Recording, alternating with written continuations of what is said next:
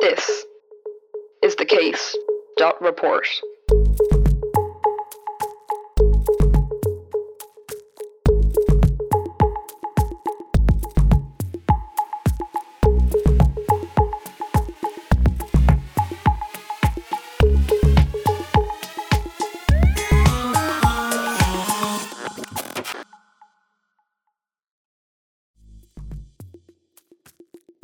Welcome back to another episode of the Case Report. I'm Leah, and I'm delighted to have you join us again. This month, we have something a little bit different for you. But to note, it was recorded earlier this year, prior to the tragic events in Donegal and around the world last month. Our hearts go out to all the victims, to all their families, and to all of the emergency services that responded. These cases are incredibly challenging, both in terms of physical and mental resources. Hopefully, this episode can give some helpful tips to the management of a major incident.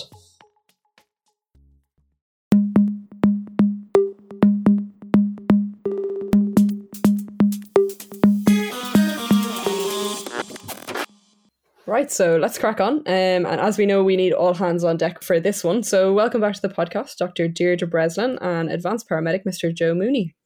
Good morning. Hello. How are you? Thank you very much for having us.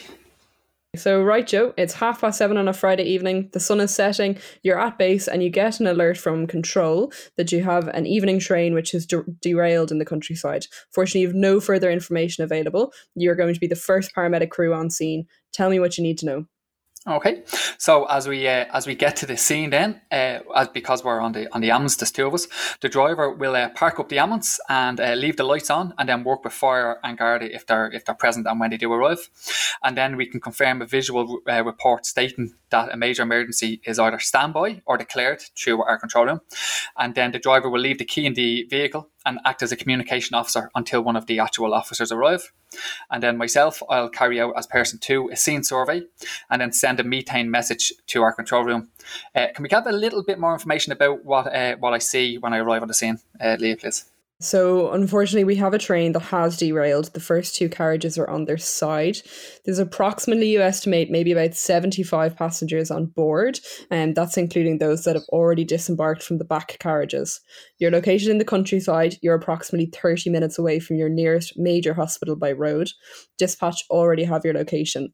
There doesn't appear to be any hazard, so no evidence of kind of any fires, chemicals, water, lakes, rivers, and control are now available to take your methane message. So our methane message would be a major emergency declared. So it's not standby anymore. As we can see, it's actually happening. So major emergency declared. Exact location is outside O'Reilly's farm. The type of incident is a train derailment. The hazards on scene at the moment is metal, glass, electricity and body fluids from the injured people. Access is via a local road, or there's really good access from the air for helicopters. There's about 75 casualties, and emergency services on scene at the moment is just us in the ambulance, but we need guards, fire and anyone else that's around the area there. Yeah, absolutely. So controller processing that now. Unfortunately, we are into after hours, so we don't have any access to aeromedical services, but they're going to try and do their best. You mentioned Gardaí, so they're going to be on scene with you, and the fire brigade. Anyone else that might be helpful to you?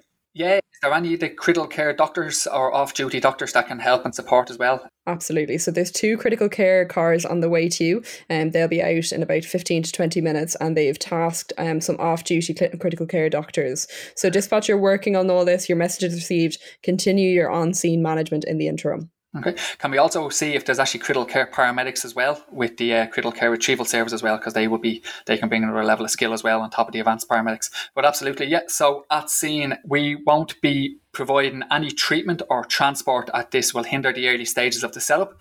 So when we do have it all set up and we are triaging people, we can tag all the walking people green unless they have a catastrophic hemorrhage and they become red.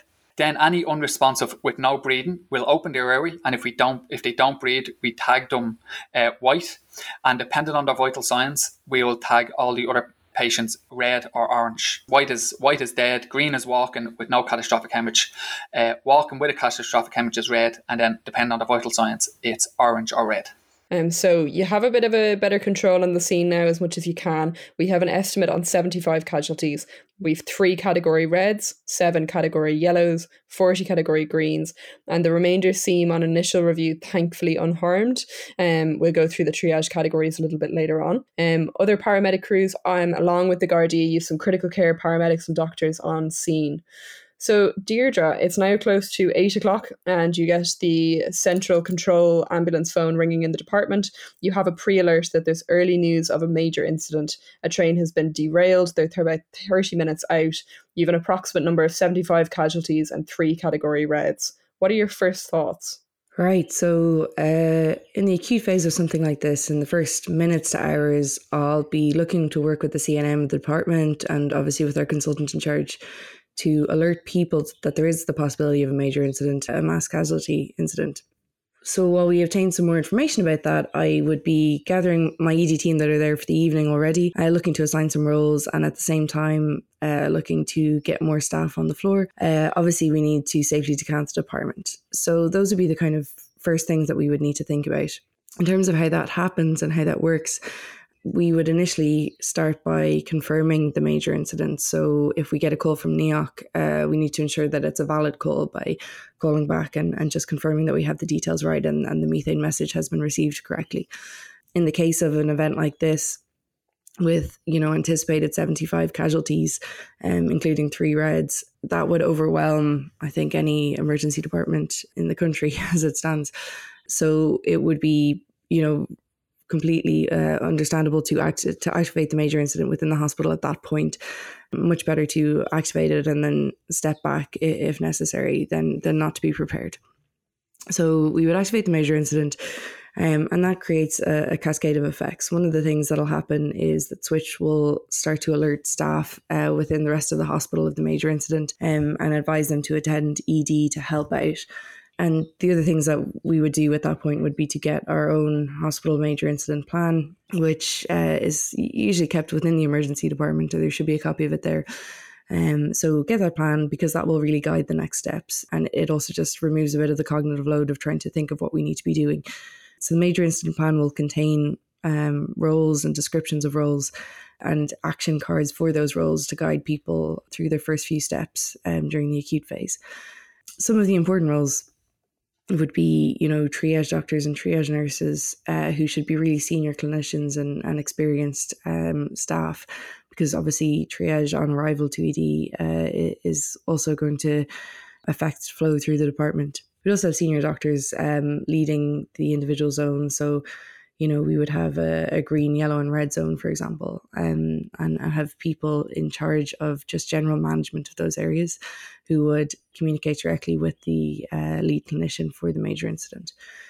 And one of our first priorities, obviously, is also going to be to empty the department as quickly as possible to make space for people arriving from the incident. So in whatever way we can, we would do this by discharging anyone who could be safely discharged, obviously with appropriate information and management advice, and advise them, whether they need to seek follow-up with their GP or to come back another day in as brief but as safe a way as possible. Anyone in resus who doesn't need to be in resus, we would hopefully move down to a cubicle, and anyone who doesn't need to be still in the department, we would hope, but needs admission to a hospital, we would move to a ward as quickly as possible. So really that should all occur over the first few minutes after activation of the incident, and then leave space then for patients coming in. Great, yeah. It's a really complex and tricky scenario, and it's interesting seeing the parallels there between the management pre-hospital and in-hospital as well, with the triage categories and, the clear handovers to senior colleagues as they arrive on scene. So that's brilliant, yeah. So you've got the first 5 patients of the red and yellow categories. They're starting to arrive in the department. You also have a number of casualties that are arriving by car and on foot to the emergency department and presenting themselves to triage. And some of the in-house on-call colleagues are down to help also. You're inundated with calls, other SHOs, registrars, all looking to help. Well, that's great. That's fantastic to have so much help. And we would definitely, in the first instance, be assigning people to crucial roles. But as we continue on, and if we're continuing to get calls from SHOs and registrars, it's important to consider that this is something that is probably not going to be finished within the first few hours. So it's going to be really important to have staffing for the following day, and to make sure that we're developing a roster system for the incident that allows people to get adequate rest. So we would have someone in a sort of staff management role within the incident who would be receiving staff as they present to the department or as they contact the department, assigning them to areas where they can be of use. And if those areas are full, or if we do have an adequate staffing, making sure that there are people filling in the gaps over the next days to hours. Yeah, it's such a dynamic situation. Absolutely important to kind of make sure that shift changeover is available to you. And it does come. So everything runs relatively smoothly as much as it can in these scenarios throughout the department. All hands are on deck and everyone's being assessed, managed appropriately. You hear that from control that the red and yellow categories have been cleared. And over the next number of hours, the walking wounded, as we colloquially call them, will be arriving as more resources are available. You get the tap from the consultant in charge in the early hours the morning that it's time for you and your evening staff to head home.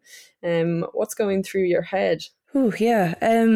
So going through something like this can obviously be extremely challenging. And, you know, a mass casualty incident can be mentally and emotionally and physically taxing for healthcare providers. Like obviously in the case of pre-hospital staff like Joe and our in-hospital team, I think, you know, before sending people home, it would be worthwhile to grab the team aside for a quick hot debrief, just to talk through some of the things that we've gone through during the day, because obviously this is not something that happens very often, and it's possibly going to be the only major incident that people will have been involved in. So it's important to check in with staff and see how they're doing. Yeah, absolutely. And having kind of good, clear debriefs, you know, in the early acute phases before people are going home after a night like that is really hard. So definitely a clear debrief is great. So well done, guys. We've safely managed the acute phase of a very challenging case. And it goes on to be managed in the next couple of days and also over the next couple of weeks as well, and managing it. So we might go through a few things because it's a very complex case, and to discuss it further, that people may not have a huge amount of exposure to these things, thankfully. So Joe, maybe you want to start us off. What exactly is the definition for a major incident? Yeah, so a major incident is any event where the number of casualties and at the rate at which they occur cannot be handled within the normal routine service arrangements. The term mass casualty incident and major incident tend to be used interchangeably. It also can depend on what will overwhelm community, location and resources. Injuries can be traumatic or medical, for example, in chemical exposures. They can have multiple injuries and multiple wounds, and then the goal is to maximize the chances of reducing mortality and morbidity by effective utilization of resources to the scene.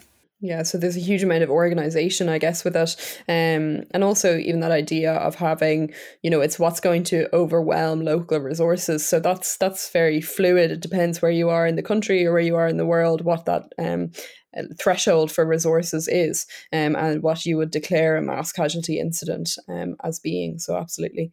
So no surprise, as with everything in emergency medicine, a structured approach is critical in something like this, and we want to remove that cognitive load you were talking about, Deirdre.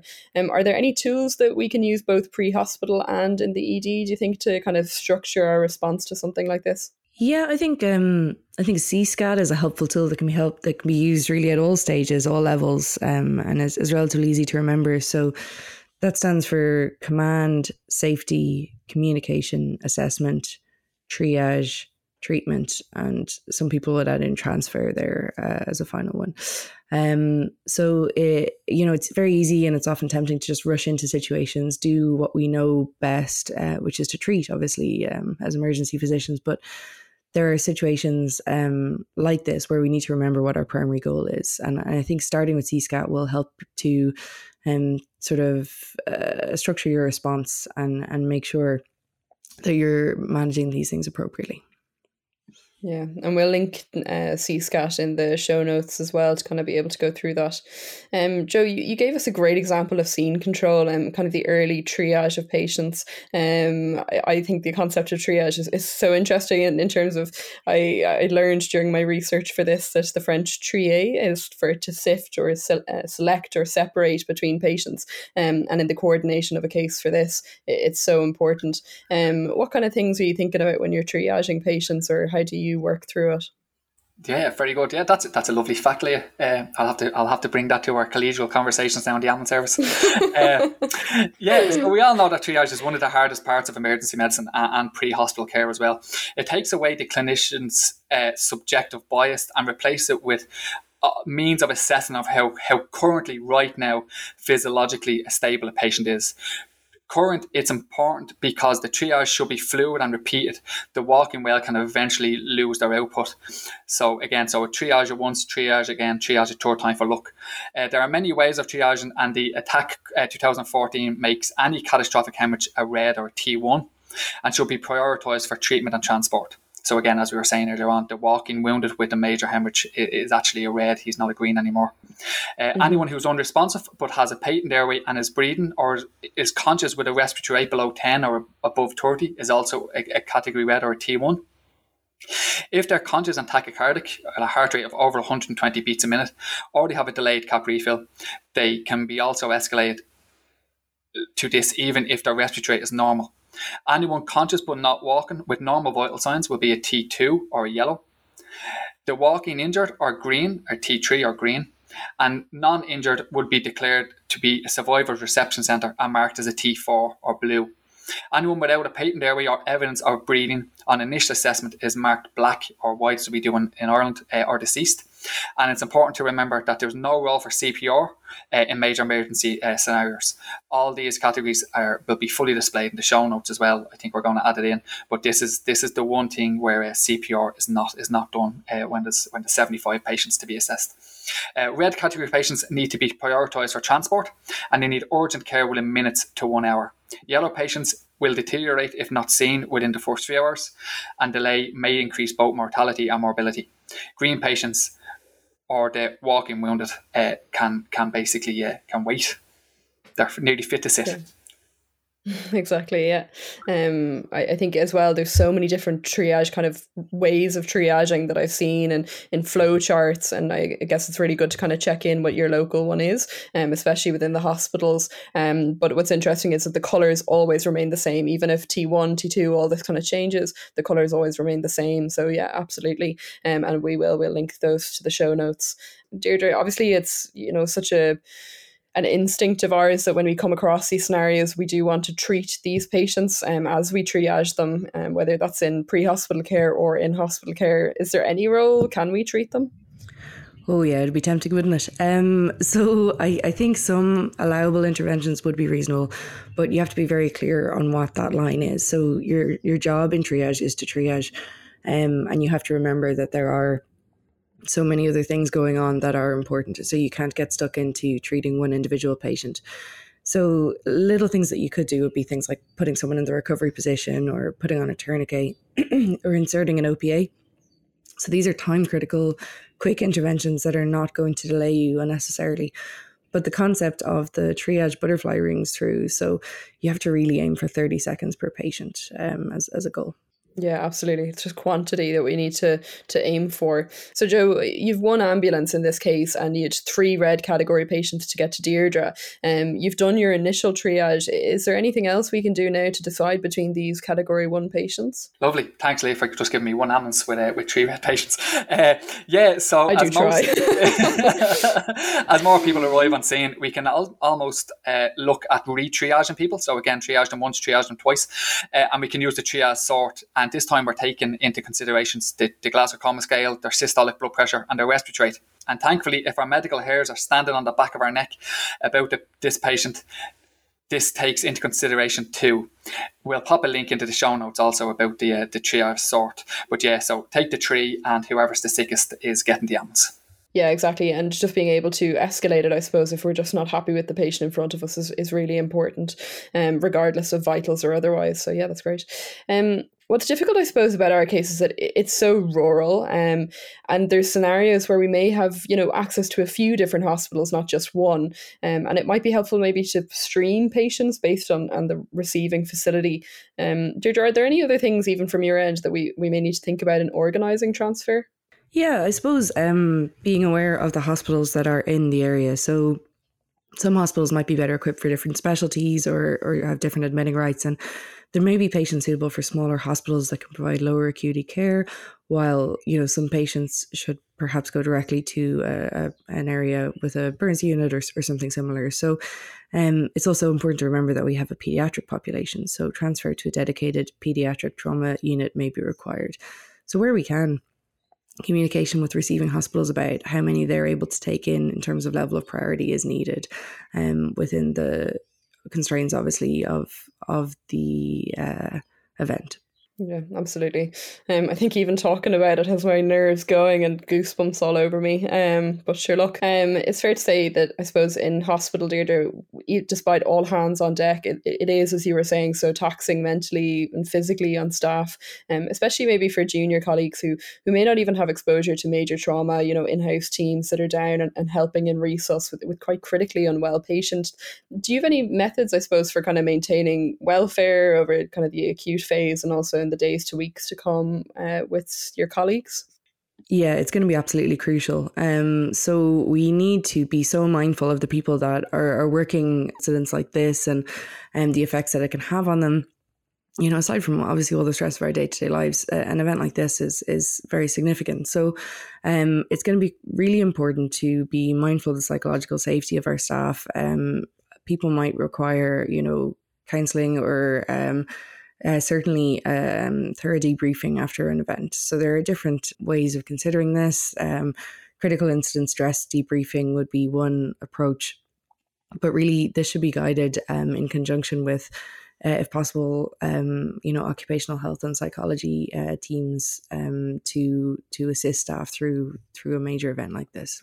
Yeah, so it's so complex and very taxing, and the psychological well-being is something we really need to emphasize in this. Deirdre, we'll throw a few extra links and stuff into the show notes, a few bits about critical incident stress debriefing, and, I know the pre-hospital services especially are quite good for supporting that. So we'll throw that into the show notes. Yeah, we have our critical incident stress management, and it's very similar to what you in hospital colleagues do, but it's basically a cup of tea and a couple of bickies around the table, and we have a chat and it should happen within the first 72 hours, and usually it happens within the first 72 minutes of something happening. So if we get linked in with our officers and we're offered CISM through our control room, and then our CISM officers that we link in with then basically come out to the station and have a chat with us. So yeah, absolutely, and it's something that we push quite hard pre-hospital. I'm just going to, whoever's editing this, just hold my response to this, but that does not happen in the HSE whatsoever. And it was only when I actually arrived to start working in NEOC a couple of weeks ago, and they showed me there's a room for crying, and there's lava lamps and pictures of forests. And I was just absolutely shocked because none of that happens in hospital. So maybe I actually directed that question the wrong way. What do you mean you have lava lamps in control? I can't even get a break and you have lava lamps. Oh, Leah. Yeah, exactly, yeah. So that's actually really cool. That's very impressive. Perfect. Yeah, absolutely, Joe. That's really interesting to know about, and those techniques that we can take into hospital care as well, and looking after our own colleagues, in quite a high stress environment in order for us to be able to perform and kind of, have excellent patient care going forward. So that's great. Something that struck me even when I was researching for this podcast, I suppose, was also to keep in mind, these are very high profile events, and there's often kind of high amounts of media coverage as well. Deirdre, I don't know whether you kind of have any thoughts on kind of managing media within the emergency department in the first number of hours, or kind of reporters and stuff that are coming up to the emergency department. Oh yeah, and again, this is something that will usually be covered in the hospital's major incident plan. There's going to need to be someone who's in charge of media. So public relations officer, and someone, allocated to be the spokesperson in consideration of the need for public statements. There will also need to be an area that the media can be directed to, away from the department, away from the areas of activity, so that any kind of media arriving to the scene aren't getting into the clinical areas or into the middle of everything while we're trying to help people. Yeah, absolutely. That's great, guys. So any key take-home points, I suppose, for you both, Joe? That you have to re-triage people. The triage sieve and the triage sort, that the greens can get sicker, the orange can become red, and the red can become white very quick. So the ability to re-triage people, and then also the CISM, the critical illness stress management, that we have to look after ourselves, and even having a hot debrief with our colleagues in hospital as well can be a vital part of that chain. Absolutely. Yeah. Deirdre? Yeah, I was going to say the debriefing obviously being hugely important, and to mind yourself, to mind your team, and to be aware of the effects that these events have on people, but also then just to be familiar with your own hospital's major incident plan. Go and talk to a consultant colleague about it, find out where it is, have a look through it so you know what it looks like. Hopefully an event like this won't happen in your hospital, but if it does, you want to be prepared as best you can. Yeah, absolutely. These are, events that don't come along too often, but when they do, we really need to know how to manage them. And so even taking a couple of minutes before your shift to just eyeball the major casualty or mass casualty incident protocol in the department, just even for comfort, even if you're not memorizing the thing off, but just knowing where it is and what it even looks like is great. So that's awesome, guys. Well done. Another, I suppose, not even just one life saved, many lives saved. So well done. And thanks for joining us back on the Case Report. Thanks, Leah. Thanks a million. Thanks for having me again. A pleasure.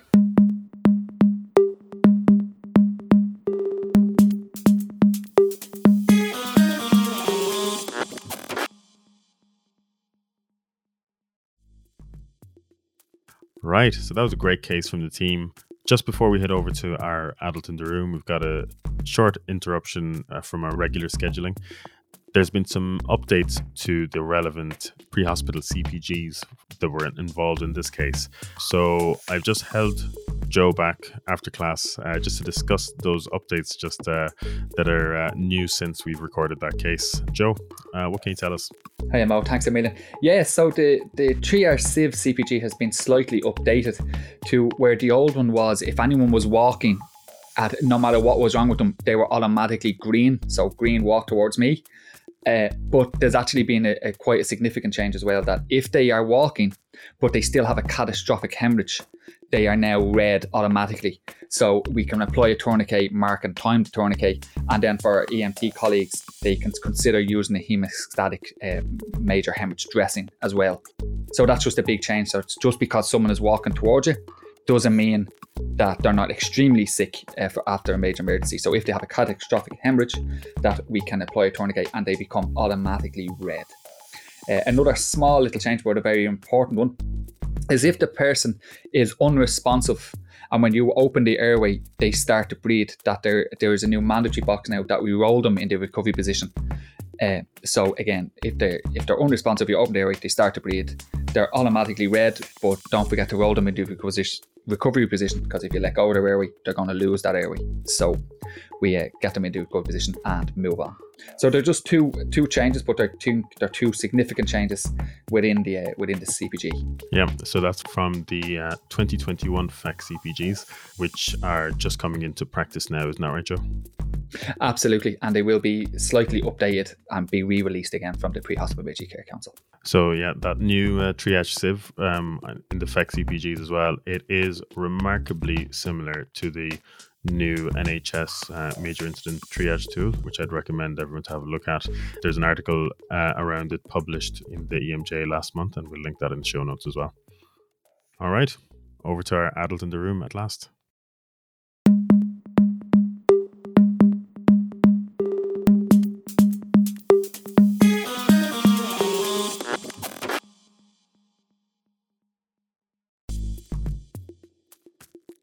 Our Adult in the Room this month is a familiar face to the Case Report.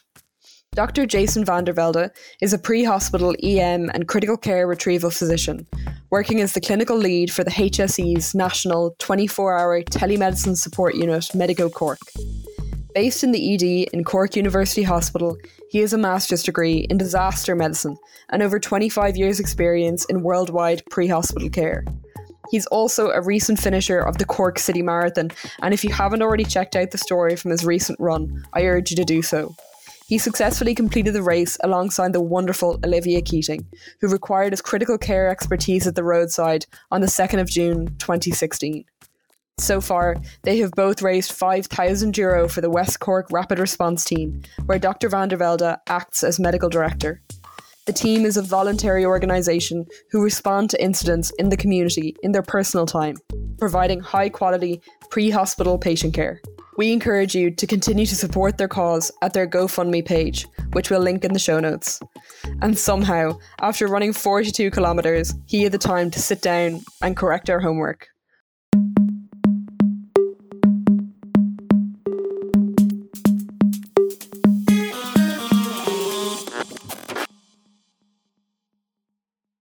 So that was a fantastic case by the guys. Jason, how did you find that case? Now look, after all, a major incident, mass casualty incident, something else that's gone a little bit awry is really something that's challenging resources. So we're talking about a therapeutic vacuum. And I don't know if you mind, but I don't tend to hold back here when I'm going on about that. I think we have to agree that our ultimate goal in a mass casualty situation is what? Less injured?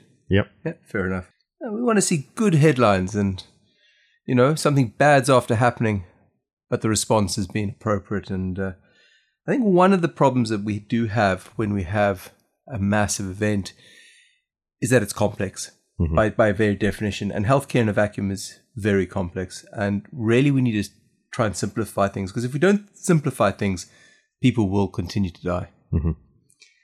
And we have a number of legacy shackles that I think we need to break to move forwards. And, for example, the traditional approach of how we educate the general public, mm-hmm. traditional cordons, traditional first aid thinking and training. And I think we need to totally disassemble and do away with traditional triage. Okay. And these are my views after quite a long career in pre-hospital emergency medicine, and I have a master's degree in disaster medicine. So I've kind of thought about this quite a lot, And we've heard that inquests, they repeatedly highlight that the vital role of bystanders and mm-hmm. members of the emergency services who are off duty, caught up in a hot zone. Yeah.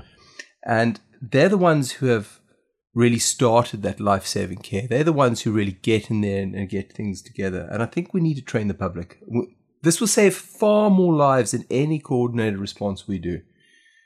So what is good value for money training? What do we need to teach people? So if we were living in an earthquake-prone country, we'd be teaching people drop, cover, hold on, wouldn't we? Mm-hmm. The standard mantras of how to keep mm-hmm. yourself safe in an earthquake. What about a large fire?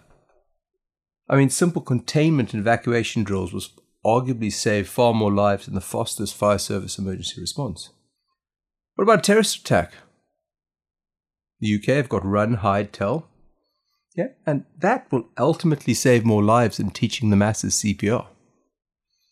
So it all comes down to public health, doesn't it? We've heard this all before in another context, haven't we? Think about it. The vast majority of massive hemorrhage in a marauding terrorist attack can probably only be controlled in the hot zone. And that's really by bystanders, because the first 5 to 10 minutes to bleed out. So really you need hemorrhage control done by the public. And we're absolutely duty bound to control the public, because your coordinated police, fire, ambulance response is coming down the line 10, 15, 20. You would consider that a good response time. So now we're stuck with cordons. And we know that inflexible protocols cost lives. And now things go catastrophically wrong. And we heard about the Kerslake report in the Manchester Arena bombings in 2017. And it's absolutely damning. The response agencies were actively prevented from responding beyond that outer cordon. And this inflexibility was highlighted by the inquest as a key contributing factor to a number of preventable deaths. In any case, how do you define what is safe and what is unsafe? Particularly if that incident is actively spreading. It's logical that flow of people away from the hot zone or anywhere which could become hot is vital. And that needs to be our first train of thought into things. Large car accident, large fire, large whatever it is get people moving out. But what about that hot zone? hot zone thinking needs to change. At present, we have that therapeutic vacuum. The current strategy, for example, just an example, is for a tactical team to leap over the dying, to continue to rapidly engage with the shooter, with all the threats at all costs, isn't it? Current tactics for a fire and rescue at a major fire involving persons reported is to snatch rescue whilst actively providing some form of fire suppression. And of course, so control of the fire is their priority. So what do you think, for example, what in a major road traffic collision on an icy motorway, and we've seen the N25 down here in Cork, and we've had big pileups with 30 vehicles. What is the Gardaí's responsibility there? Yeah, I suppose to set up the cordon initially and then stop the traffic, isn't it? Okay, so to prevent further accidents has to be that policing priority in that thing. So you get this threat-risk balance. And where is the sweet spot? And it can't simply remain at risk mitigation because too many people are actively dying. And you always need to ask yourself when overwhelmed, are there any obvious opportunities to prevent dying? And that might be breaking the rules. So opportunities that do not compromise the mission to eliminate the threat if you are one of those tactical responders, so fire, Gardaí, or whatever. So you need to obviously do your job, okay? But is there first aid and medical training for police, fire, and other prime responses? Is it that full answer? And again, you can't simply blame, for example, in the Manchester Arena, there was a huge amount of blame went to the police authority in that they were blamed for non-prioritizing of first aid. And a lot of their officers hadn't been properly trained or had their upskilling trained. But you can't simply blame management for that non-prioritizing when the first aid and offer has very little relevance for tactical operations. And those first aid courses on offer are not taught by instructors actively who are trained in tactical operations. And that hot zone is really crying out for rapid life-saving medical interventions designed specifically for, in that case, special operations policing. And not just basic bandaging or stub toe response, but I'm talking about, it doesn't even need to be high end. It's the basics done well will ultimately save more lives. But those courses need to be specifically tailored to the industry it serves, not just some tick box exercise and whatnot. And it's we know already nearly half of actively bleeding patients will die in that first 5 minutes. So to stop life-threatening hemorrhage with a tourniquet, that makes sense. Yeah. It also makes sense to rapidly attempt to manage a compromised airway with a simple nasal pharyngeal airway. It's not bandaging or manually holding open an airway. And this is really, rapid attempts to temporize that dying process. But whatever you do, you've got to keep moving forward. So in simple terms, Stevie O'Neill, one of the advanced paramedics up in the Northeast, came up with this red or dead strategy.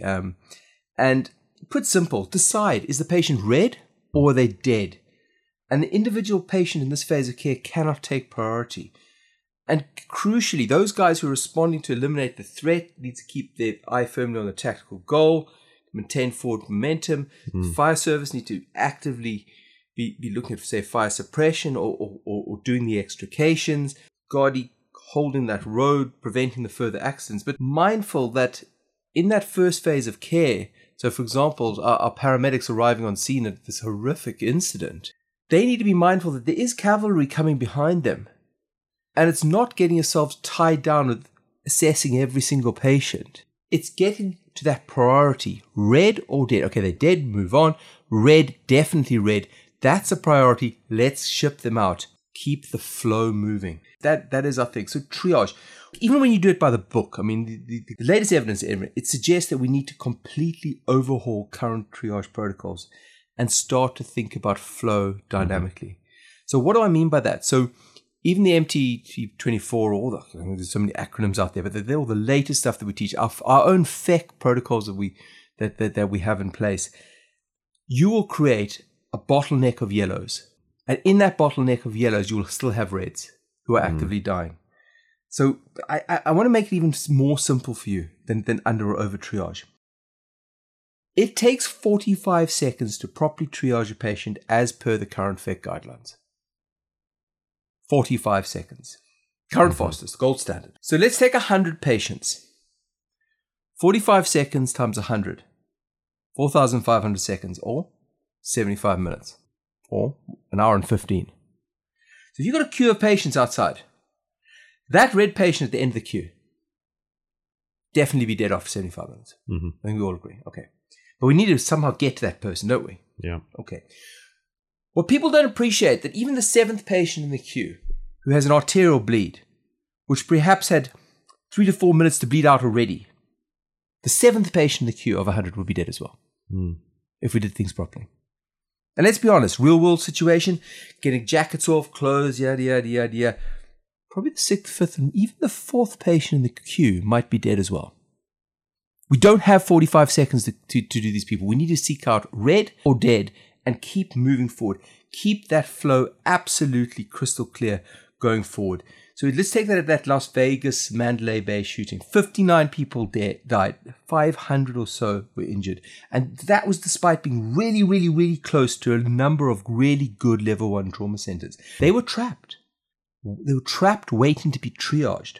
Scene time was unbelievably long, and they just needed to leave the scene. And that's a constant theme in any of these cases which we dissect.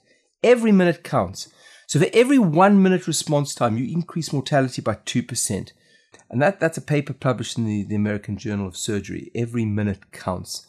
The impact of pre-hospital response times and scene times on mortality in penetrating trauma. Unbelievable. You have to identify the truly life-saving pathologies and either stop the dying process or move them rapidly to someone who can. And you have to ask yourself, where are our bottlenecks in the system? And the case nicely highlights some of those. If you dig into that case properly, how do we manage things well? That's what we've got to think about. If you take, we had a horrific crash, in Farron 4 a number of years ago. 15 patients, 11 kids, all trapped, all injured, right? And we were 2.5 hours away from a major trauma center. You have to be realistic. We can't have teams in every single town and village with, the skill fade would be tremendous. Ambulance resources are limited. So when you do have those big rural crashes, what do we do?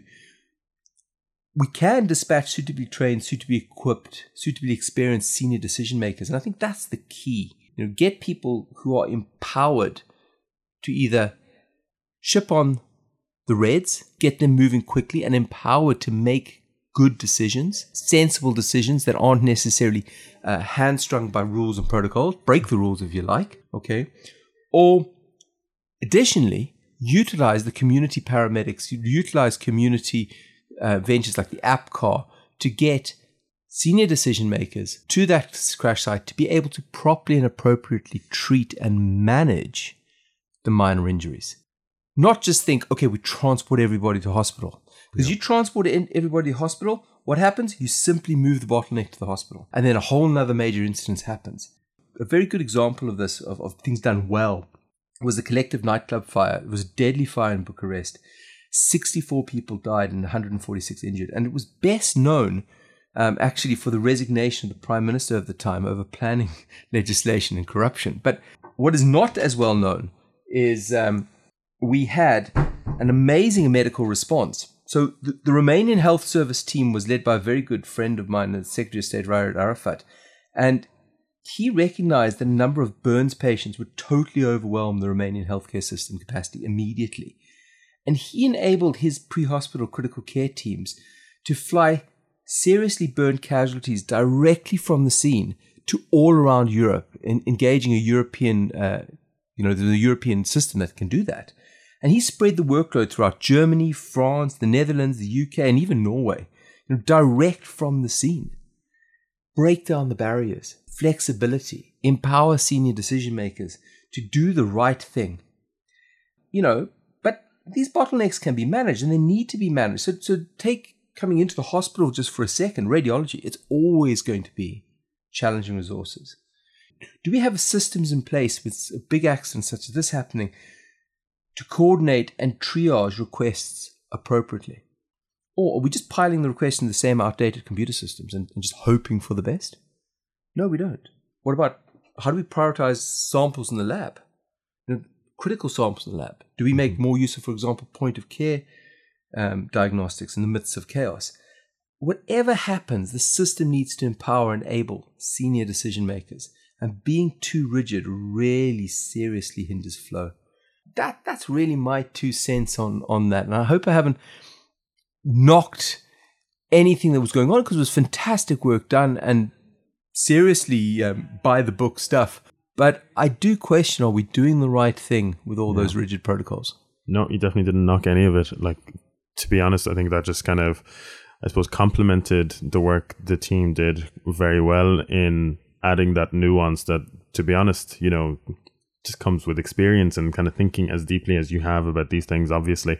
And I suppose the challenge is, how do we bring that kind of nuance into the real world when everyone has these, rules that, dictate how we should approach these things? And, like you said, if it was me in that situation, I'd probably do it all by the book, because I'm not as experienced and as knowledgeable in that field as you are, Jason. So like, how would you suggest that we bring the field forward? Well, I mean, it's very challenging, considering I wear the FEC hat as well.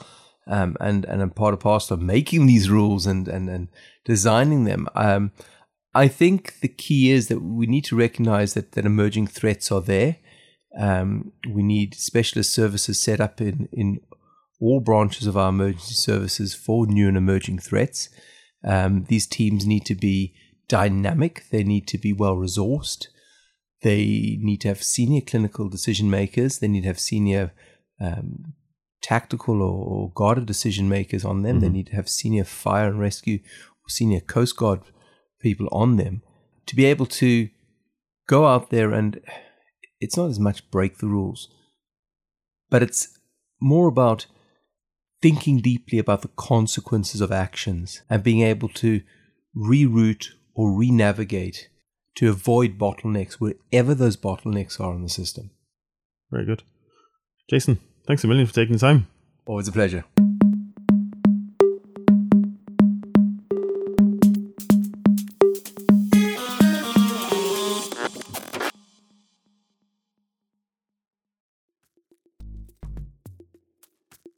For our final segment, Prof. Simon Carley is visiting professor at Manchester Metropolitan University and a consultant in adult and paediatric emergency medicine at Manchester Foundation Trust. He is the creator and editor-in-chief of the St. Emlyn's blog and podcast, and is also co-founder of Best Bets and the MSc in Emergency Medicine at Manchester Metropolitan University. He is also an associate editor for the Emergency Medicine Journal. You can find him on Twitter at EMManchester.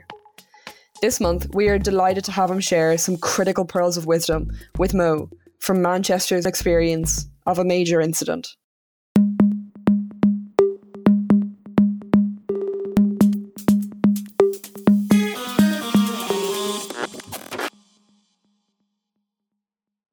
Prof. Carley, thanks so much for joining us on the K-Star Report. It's an absolute pleasure having you here with us.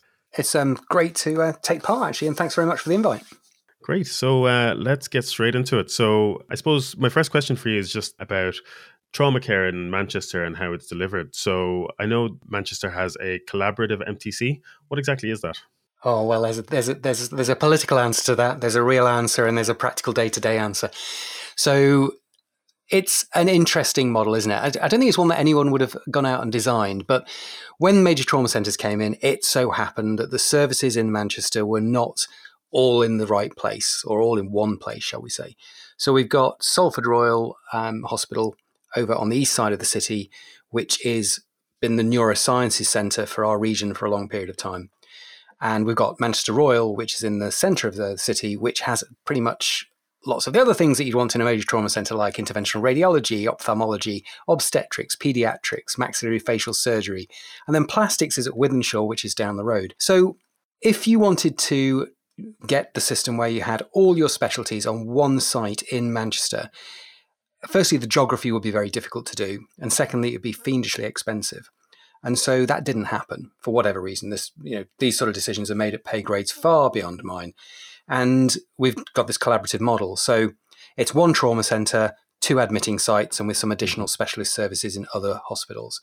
So essentially, we have quite a good, and it is good actually, it's pretty effective, and the data shows this as well, pretty good pre-hospital triage tools to identify those patients who require to come to my hospital, which is where we deal with most of the torso injuries and all of the penetrating trauma apart from isolated head penetrating trauma, or those patients who got isolated heads when they go to Salford Royal. And there's a bit of crossover in both. So quite a few heads end up with us, quite a few spines end up with us, quite a few torso stuff ends up in Hope. But we can cope with those things because for the vast majority of patients, they don't have that incredibly time-critical head injury. So the incredibly time-critical head injury that needs to go to the Neurosciences Centre, absolutely first off, it's not that common.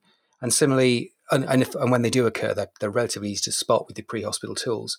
And similarly, your penetrating trauma, who definitely needs to come to us, i.e. the shocked, continually bleeding, trauma, penetrating injury, is pretty easy to spot and they come to us. So it sounds like a crazy system from the outside, but actually it kind of works. I suppose that probably complicates things a little bit when you're planning responses to potential major incidents, does it? Well, it does and it doesn't. I mean, I think if you're operating within the normal services, so you've got the normal services responding, then they try and do what they would ordinarily do. So you would identify the scene. So, take the Ariana Grande bombing, which is the one we're going to talk about today. It's the most recent one that's in our minds.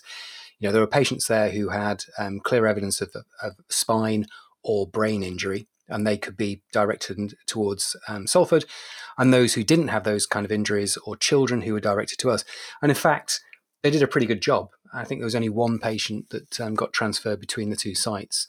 In a major instance, it's also easy to convince surgical teams and specialist teams to travel. It's easy to get people to be adaptable and to do things slightly differently because it is a major incident. That's a good thing. There's a good thing. There's good people out there.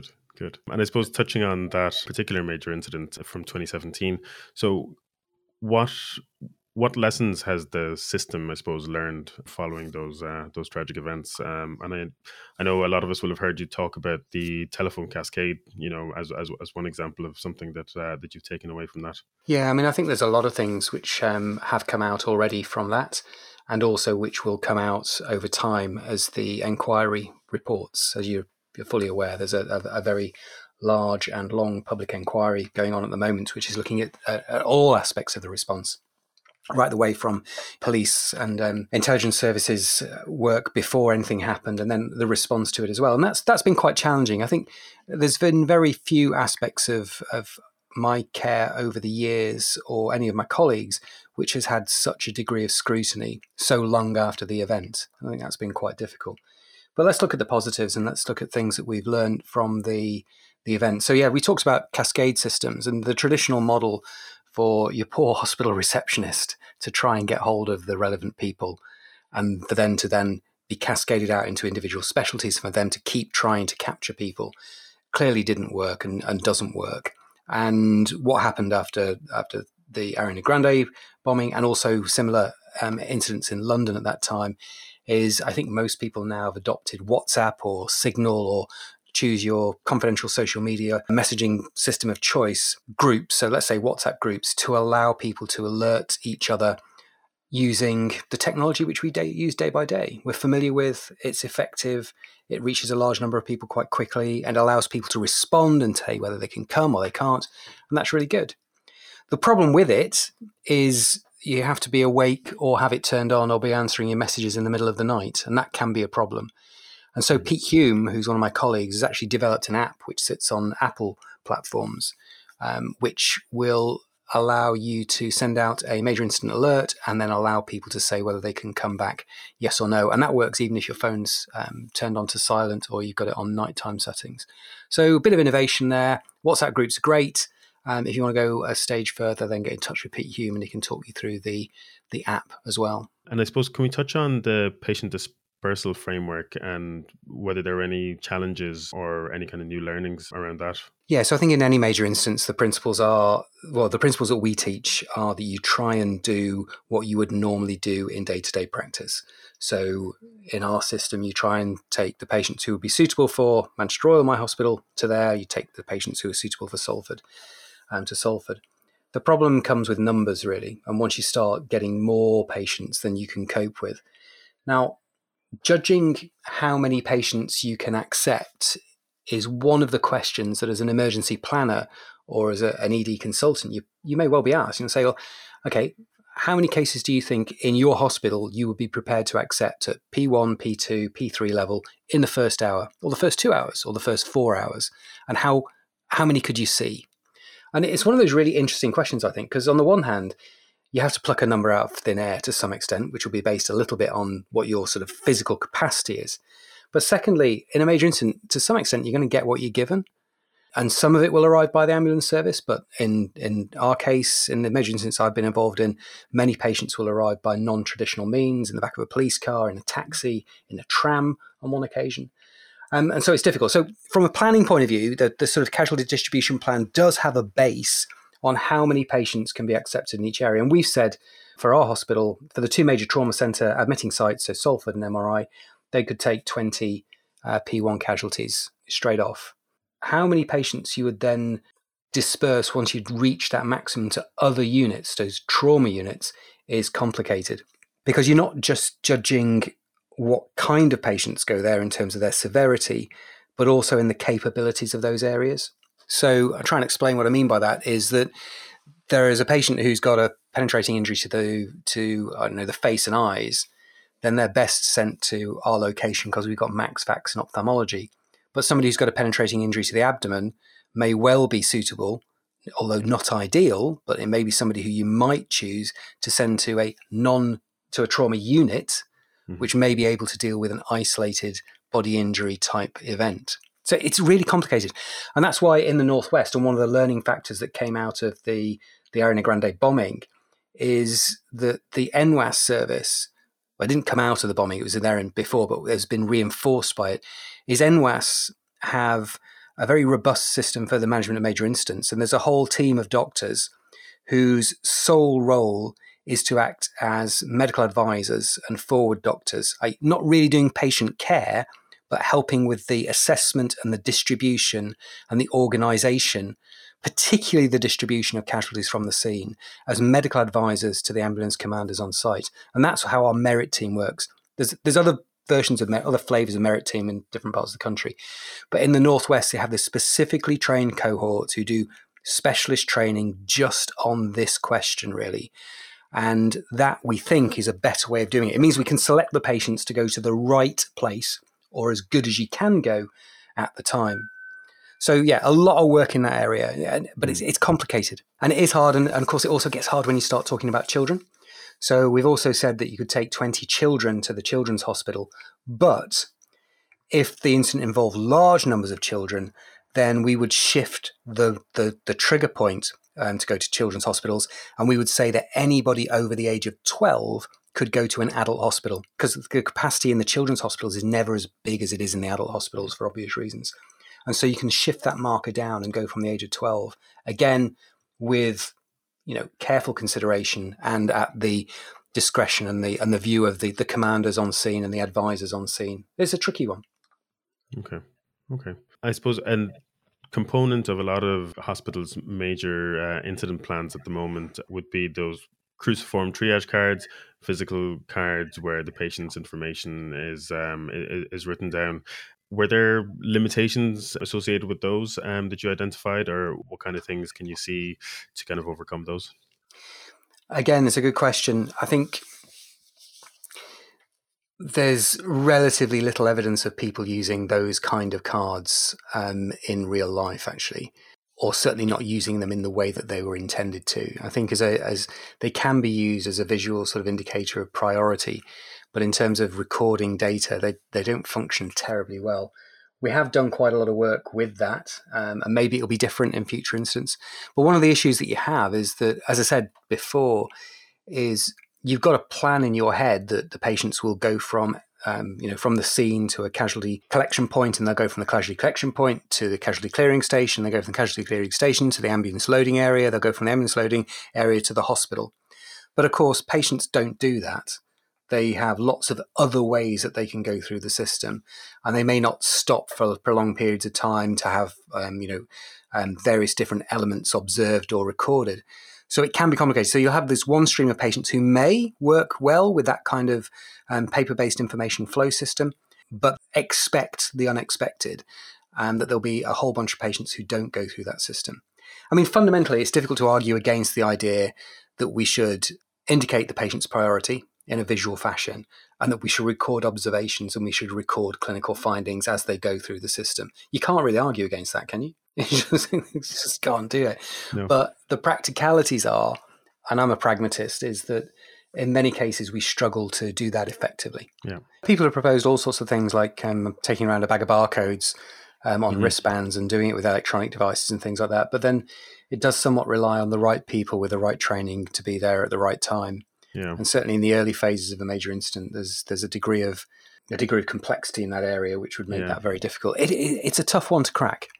So I don't think we should abandon these things. I think, but we've just got to recognise that they do have limitations. Okay. Bearing all those different bits in mind that you've taken away from that particular experience, have you seen the system adapting since then, or how has it adapted? And do you see that there's more scope for it to improve, and so that the whole system is better prepared for the next major incident? Yeah, I mean, I think major incident planning in general is something which you need to keep going all the time. It's not something that's a reactive task. So you don't wait for the next one, then upgrade your plans. It should be going on ongoing. I'm trying to pick, I mean, so much has changed really, but I'm trying to pick out a few things. There was quite a really interesting article we just sort of mentioned before from the London teams, wasn't there, about the provision of medical aid at the scene of incidents, and particularly things like marauding terrorist incidents, or MTAs as we refer to them. Those kind of incidents where patients can suffer significant injury, which is time critical. So people who are bleeding to death, who require perhaps relatively small amounts of medical intervention, such as tourniquets and bandages. And the old model, and certainly it's something we saw locally years ago, was that medical care would not proceed to the patient unless it was absolutely clear that the scene was safe. And it's extremely difficult to make scenes completely safe, particularly in things like MTAs, where the event may itself be mobile and the range of the weapons is really quite considerable. So there's very complicated ways of managing that, and just not allowing anybody to go in is going to lead to a large number of preventable deaths. And so various different people are looking at this. Certainly the French have talked about it and have a very well-established system whereby they have specifically trained clinicians who can move into areas which are not safe, but where they've had particular training to try and be as safe as they can and to deliver care. In the UK, certainly our firearms police, and certainly locally, our firearms police in Manchester are absolutely fantastic at dealing with penetrating injuries, and they will have that ability. But in a major instance with an MTA, there's lots of different scenarios you could think about where they could be occupied doing other things rather than just treating the casualties. So we now have what's known as a SORT team in the Northwest, and we have HART teams. And you might be familiar with HART teams, hazardous area response teams, and they do the swift water rescue, the aerial stuff, chemical and biological radiation type responses. They're a national resource in the UK. But now we've got sort of not one grade below, but a large number of people are being brought into SORT, which is Special Operations Response Team, I think. And they are a group of people who do additional training in CBRN and also in MTA. And they are therefore, in the future, we're going to have a cohort of people who are trained to use personal protective equipment for that kind of scenario, who are able to go into areas much further forward than we would traditionally have done with people who didn't have that training. And we're very hopeful that we can bring that level of care forward. Because you'll have read about the Ariana Grande bombing, about perceived delays, about medical care getting to the patients. In fact, I don't think it's perceived. I think that the evidence is there that there was a significant delay for a number of patients getting care. And perhaps we would have had more survivors and less morbidity if the current system was in place back then. So that's progress. I mean, that's not criticizing the past. That's lessons learned, making improvements and getting better. So that's a good thing. Absolutely. You mentioning that, like the patient experiences from that the Ariana Grande concert, that was probably the most striking part of the EMJ publication was the little text box with the patient correspondence. Really makes it very real and visceral, I suppose. I suppose that kind of leads me on to the next bit I was going to ask you about. This is fairly evidence light area, and it's probably very important that we share our learning in this. Can you give any, I suppose, advice on kind of sharing learning in these kind of scenarios? You're absolutely right. I think, so it's a really interesting question about how we share the learning, because it's clearly incredibly important that we discuss these events because they're rare. So there's not a huge amount of information out there, and it's constantly changing. So we need to learn. But that's a problem because we've also got patient confidentiality, and we can't just go and release patient identifiable information. So physiological data, events, ages, all of that kind of stuff is complex. And so in the past, we've struggled with really narrative-based descriptions of how major incidents have worked. And that, that's okay. But what we want is data. We want facts. And so we did publish, as you quite rightly mentioned, a paper in the EMJ that described the events of the Ariana Grande bombing. But that took, 3-4 years for us to get out? And the reason for that is we took a lot of advice from ethics committees with BMJ Publishing Group, with EMJ and others, and also had incredibly good collaborative working with Manchester City Council, who was supporting the families and the victims of the incident. And essentially, we tried to contact every single person who was known to be involved in the incident and or their families. And we asked their permission if it was okay for us to publish. And we sent them pre-copies of the document before it went out. And we felt that was really important. But it's incredibly laborious to do. And people like Paul Dark, who was lead author on the paper, did a huge amount of work to make this happen. So I think that from the sort of the ethics and the logistics and the confidentiality is really important. And we've now developed a model that other people can use. And, please copy what we did. We think it's a good idea. The other thing that happened is that the TARN database, which records all of the major trauma patients in the UK, or most of the major trauma patients in the UK, have now opened what's called a special module on there, so that if a major incident happens, you can put into TARN all the data of everybody who was involved, even if they weren't actually a major trauma patient. So you can put all your minor injuries in, or minor illness. They can all go into that module as well. So we've now got one base and one program, one huge database that will acquire all of that normal physiological data. And we can then use that for future analysis. So that's another innovation that came out of the Ariana Grande bombing. And I suppose the third thing is just persistence, because these things take a long period of time. And you've also got to do them alongside things like the public inquiries, which are probably going to happen these days. And so negotiating the politics and negotiating what is now quite a long timeline is necessary, but sadly, it is a bit frustrating. It does take a long, long time. Mm-hmm. Okay. And just to finish up on one last note, just from one of your blogs from before, you were kind of reflecting on some of the talks at the AAST in 2017. And one of the key takeaways that you'd mentioned was that the key to successful incident management is to prepare and practice with your team. How do you prepare and practice with your team in Manchester? So I suppose it depends on which team we're thinking about. If we're thinking about the pre-hospital response, so as talked before, we have the merit teams and they do regular training. We go out to regular exercises throughout the year and meet people so that when the actual incident happens, there's a very high probability that you're going to turn up there and meet people that you already know. For those of us who work in either basic schemes, pre-hospital basic schemes, or with the air ambulance, again, you've probably got quite a degree of familiarity with people who are going to be there. In hospital, it's more complicated, but you can run all sorts of exercises in hospital. You can run tabletop exercises. You can send people on some of the courses. My obviously conflict of interest is things like the HMIMS course, which I think is great because partly wrote it, and get your key people into those. But you can do stuff locally. You can just do little tabletop exercises in your own department, run through how would we manage some casualties coming through. You can test your admin systems about whether or not we would be able to book people on using our major incident systems. And you can have a look at things like stock checks about how would we get this amount of kit into the departments in a short period of time. You can put the CBRN tent up outside. There's lots of things that you can do. And I know, for instance, in Manchester, there's a couple of exercises coming up soon, which will involve the hospitals and will challenge them with some quite difficult cases. So, there's a lot you can do if you put your mind to it. I guess what you really need is you want somebody who's really interested in it, who's keen on major incident planning, who's happy to organise this sort of stuff, because it's about getting somebody into the place, isn't it, who's going to do the donkey work and actually make it happen. Brilliant. Professor Carley, thanks so much again for your time. We really appreciate having you on, and that was a fantastic interview. Thank you.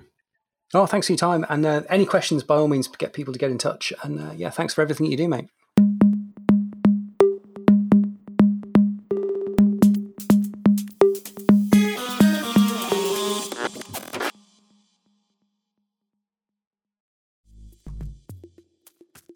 I think I need a minute.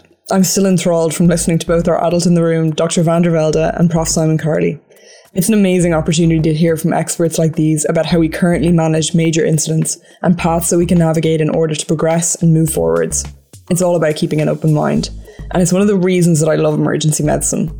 It's about pushing boundaries and constantly improving how we approach situations in order to better help the most critically unwell patients.